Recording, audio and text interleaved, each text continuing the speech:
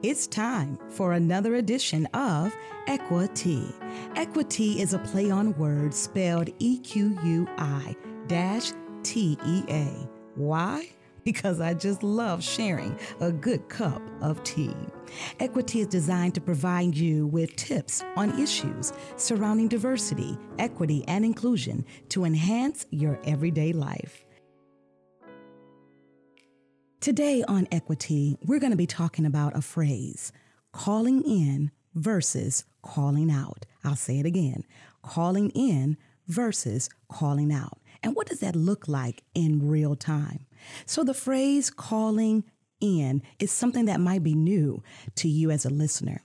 It's often used as a time of empowering, affirming, or a sincere understanding to another person's perspective. We all know about calling out when we hear something disruptive and we hear something that we don't like, a microaggression or more. Calling out is more of a disempowering, debating, pushing away, and not respecting points of view. So today on Equity, I want to give you a few tips on why it's important to follow the call in versus the call out. The first tip and reason why this is important is because calling in develops a culture where people can have their voice and their input. It's also an opportunity to share empowering ways of decision making and giving constraints for those that have superior roles.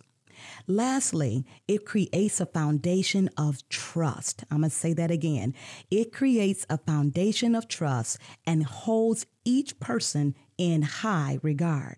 So when you call in versus calling out, you are also doing some great work when it comes to listening. Here are a few ways to cultivate the calling in culture. Number one, have self-accountability. Regulate yourself before you say something. Think, is this going to be uplifting? Is this empowering? Is this the right time to say what I'm about to say? Self-accountability is the first rule in developing a call-in culture. Two more quick notes and then we're out of your hair. Do your homework. Make sure that you are recognizing the power structures in the room or in the conversation, and how you deliver your messaging really does matter. Lastly, consider everyone's cultural influence. When you begin to speak up and when you begin to call folks in, recognize where they're coming from. It's always good to be nice, but it's even better to show kindness. So these are just a few tips on how you can call in versus calling out. Now go ahead and grab your favorite cup of tea and take a sip on all of these great tips.